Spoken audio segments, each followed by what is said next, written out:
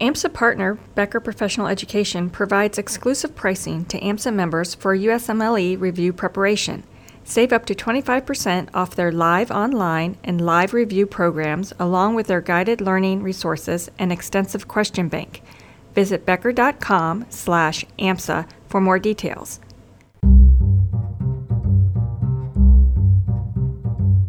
What have you heard about primary care? That there's too much paperwork?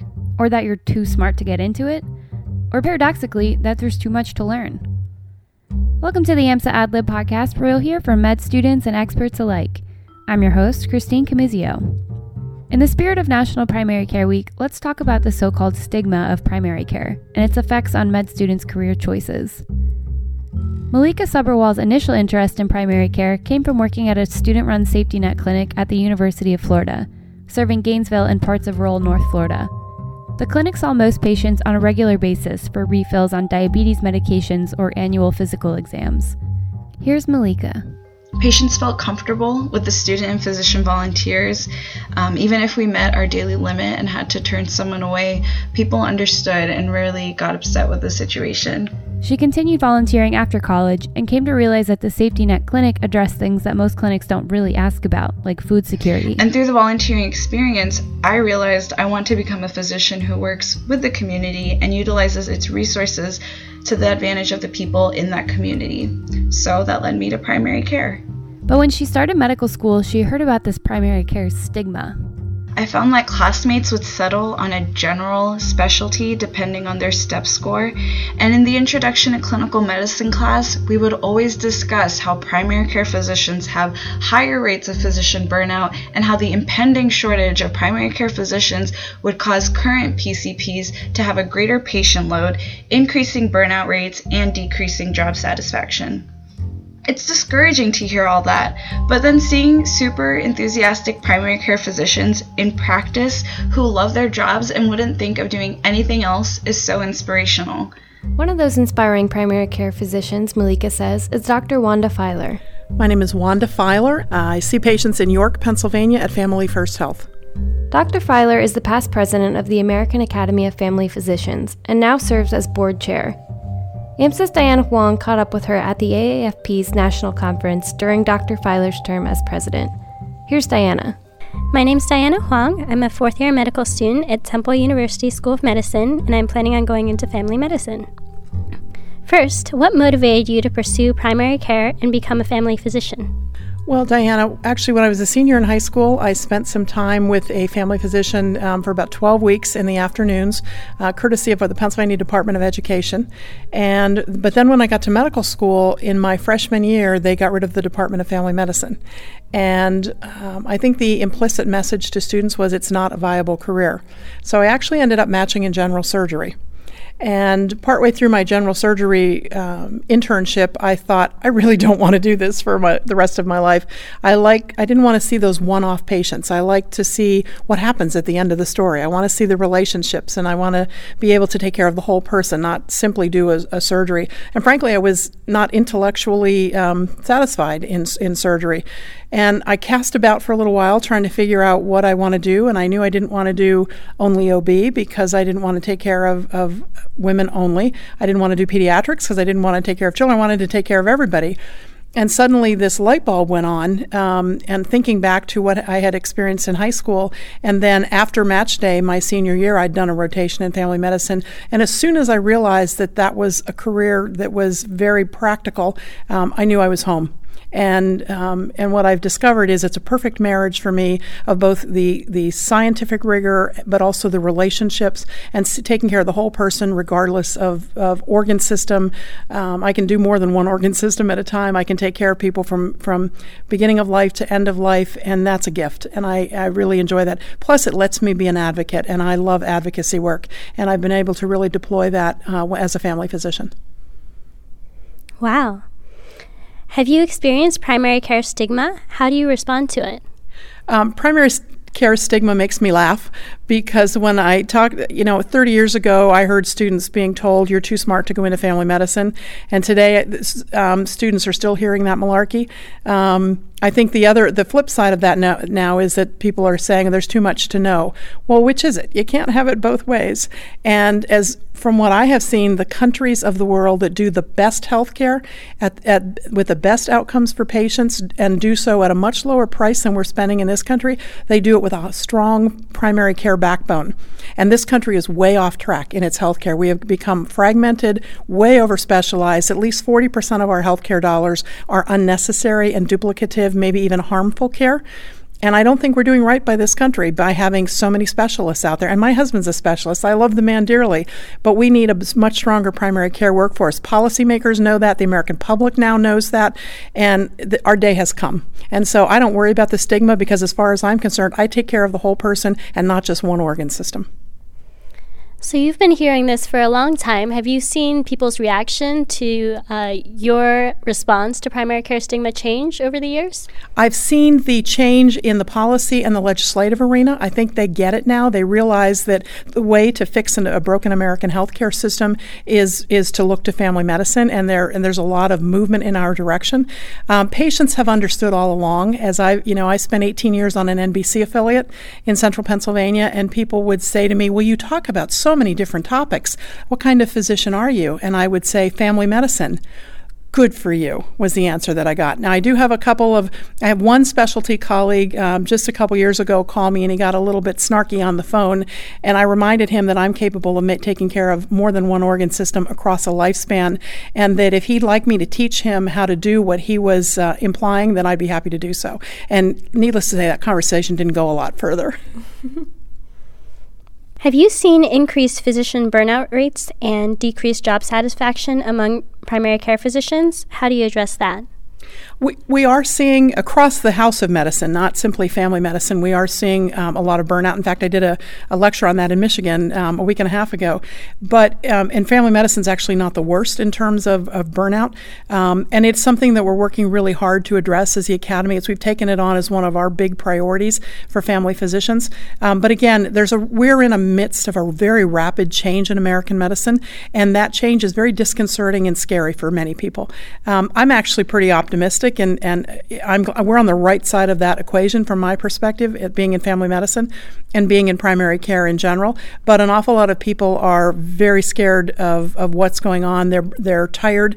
They want to get off that hamster wheel. And as we see this shift to value-based payment, we very much believe that family physicians will get off that hamster wheel. You'll start to get paid for that in-between time, and you'll be able to kind of do the type of care that you went to medical school to do, that full spectrum, because frankly, that's what this country needs. Healthcare is bankrupting America, and these are monies that could be better spent on education, on infrastructure, on housing, on food, and a lot of the social determinants of health. So we've also really redoubled our efforts on that. And I find that family physicians, when they're involved in organizations and they get involved in fixing the other things that ail their communities, a lot of those social determinants, it reinvigorates them, because that's who we are, and finding ways to work better and be effective change agents. So that's a lot of the work we're doing, both as an academy, our state chapters, and many of our members. I'm also hearing some renewed optimism from people that are in new models of care that they love, absolutely love. In fact, I had a conversation a few minutes ago, and one person who just told me that even his fourth grader said, "Nat, Daddy, I want to go into medicine now," because he's seen his father have joy back in practice, and that's what we're working to get for everybody. That's great. Given the current trend towards subspecialization, how do you encourage students to pursue primary care? What I like to say to students is family medicine is not a safety choice. I only want you in family medicine if you are going to be a lifelong learner, if you're going to be passionate about the care of the patient in front of you, if when you walk into that exam room you realize that you are not the most important person in that room. I want you, if you recognize that you're ready to take on more, you're choosing a bigger career. You're choosing a career where you not only will take care of patients across the lifespan, you sometimes will speak at their funerals, you sometimes will go to the bedside at their home, they will hug you when they need you, they will call you, and you're choosing to be there for those people. It's an incredible gift to be a family physician. It's an incredible career, and I've done all those things I just mentioned, and I've experienced it firsthand, and it's really extraordinary. But I've also had the chance to do television. I've had the chance to serve as the Physician General of Pennsylvania, President of the American Cancer Society, and now the AAFP, and you use that broad system knowledge and the interrelatedness of our patients as well as broader systems in the community to be a change agent. And this is a movement. And I think if people are ready to roll up their sleeves and take care of America, this is where you need to be. You have a long history as a physician advocate. Can you tell us about advocacy initiatives you're working on right now and how advocacy can be a part of primary care practice? I love advocacy work, and a lot of my advocacy work has been around the public health factors. And probably the biggest example, about 25 years ago, I had an entire family of patients that were murdered, a woman named Valerie Gamboa Taylor. And I had just seen Valerie in the newborn, in the hospital. She had a newborn, and I saw her baby in the newborn nursery. When that baby was very young, Paul killed his wife, their other children, his mother-in-law, and her 2-year-old. And I remember my partner vividly dictating into her machine and crying for all of these people that were lost. He stopped and fed the baby in the process and now sits on death row in Pennsylvania. But my partner turned to me and she said, "This is a family I thought could make a difference." And for me, they have. I have traveled all over the country. I continue to do so, talking about intimate partner violence, also now child sexual assault and sexual assault prevention, something called the ACE study, the Adverse Childhood Experiences Study, which I think is absolutely pivotal in the way we look at our patients and probably the biggest public health impacts that are affecting the health of this nation. And so I try to talk to family physicians about that. I chair a project, I should say I'm an honorary chair of a project right now in Pennsylvania called Vision of Hope, which is to raise money to fund research projects to reduce child sexual assault. 1 out of 4 girls, 1 out of 5 to 6 boys before the age of 18, and it has lifetime implications for many of them, including a lot of the people I care for every single day, and that every physician sees. We just don't know what we're seeing. And so that's a big part of it. I've done a lot of work around immunizations. I've done a lot of work around cancer control, clean indoor air, colorectal cancer screening. So lots of different projects. That's what being a family physician is. You tend to have lots of intellectual curiosity and you learn along the way, and it motivates you to move. Can you talk a little bit more about the Adverse Childhood Experiences Study and how you can use that in your clinic experience? I think I would encourage people to learn about the ACE study, Adverse Childhood Experiences Study. It was a study done in the Kaiser Permanente system back in the mid-90s on 17,000 people. And these 17,000 people were roughly half and half, male and female. The majority of them had at least some college education. They tended to be a middle-class group. And they asked these people to self-report whether they'd had any of these experiences in childhood. And they were things such as seeing drug use in the home, watching your mother be assaulted, parents not being together, that you were subjected to sexual assault or physical or mental trauma. And the numbers are extraordinary. And these people were self-reporting. And they then tracked those people over the next 20 plus years and continue to track them. And what they found is that the people, the higher, you got 1 point for each thing you answered yes to. The higher your ACE score went, the shorter your life became. Direct correlations to ischemic heart disease, direct correlations to high-risk personal health behaviors, teen pregnancy, substance abuse, morbid obesity, anxiety, depression, just extraordinary correlations with these adverse childhood experiences scores. So what do we do as family physicians to recognize that in our patients and help to develop systems that are called trauma-informed, where both in the office we understand how these patients, that they're not non-compliant, that they may not feel that they're worthy of being cared for, or that going to a dentist or a gynecologist or having a colonoscopy done has them reliving their traumatic experiences in various body orifices when they were younger. And this is not necessarily noncompliance. There may be a whole forest that we're not seeing in these patients because we're standing too close to the trees. And really thinking about building that resiliency and changing a community and this country that values children, that protects children, that's important work. In the current political climate, why is primary care important?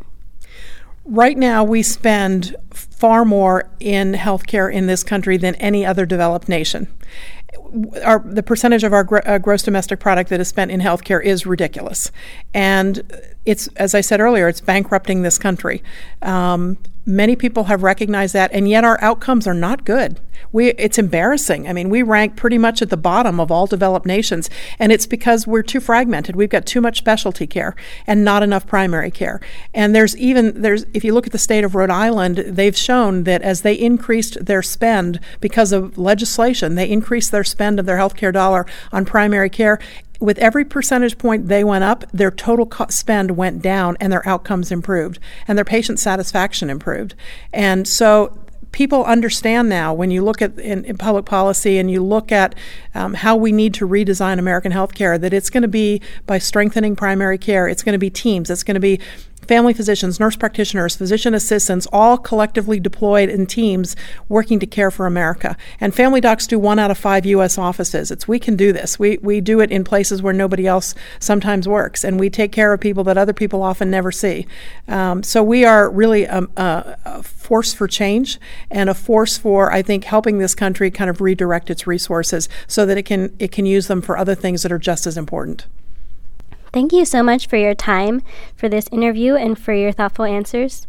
What is your message to pre-medical and medical students considering primary care this National Primary Care Week?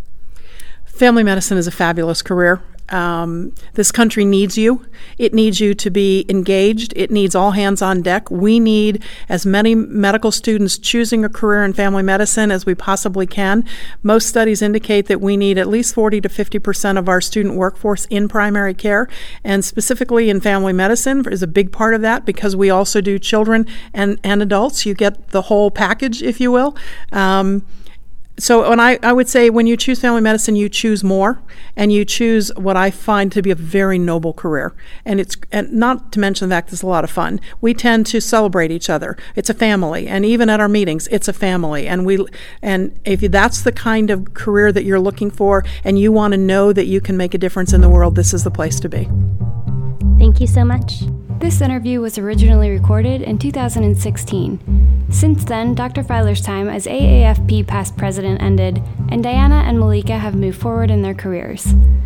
This episode was produced by Diana Huang, Malika Subberwall, Pete Thompson, and myself. Joshua Caulfield is the show's executive producer, and Dr. Joey Johnson is AMSA's national president. We hope you enjoyed this episode, and thank you for listening. This episode of AMSA AdLib is brought to you by the generous support of Becker Professional Education. We're hitting the road. Register now for one of AMSA's 2 upcoming conferences in Chicago and Grenada to connect with other physicians in training, expert facilitators, and practicing physicians. Thinking about med school? Join us at Pre-Med Fest, the event designed to help you get into med school. Join us in sunny Tampa November 4th through 5th. Participate in workshops to craft a compelling personal statement, learn how to ace your interview, and gain clinical skills that put you ahead of the competition. Visit amsa.org for more information.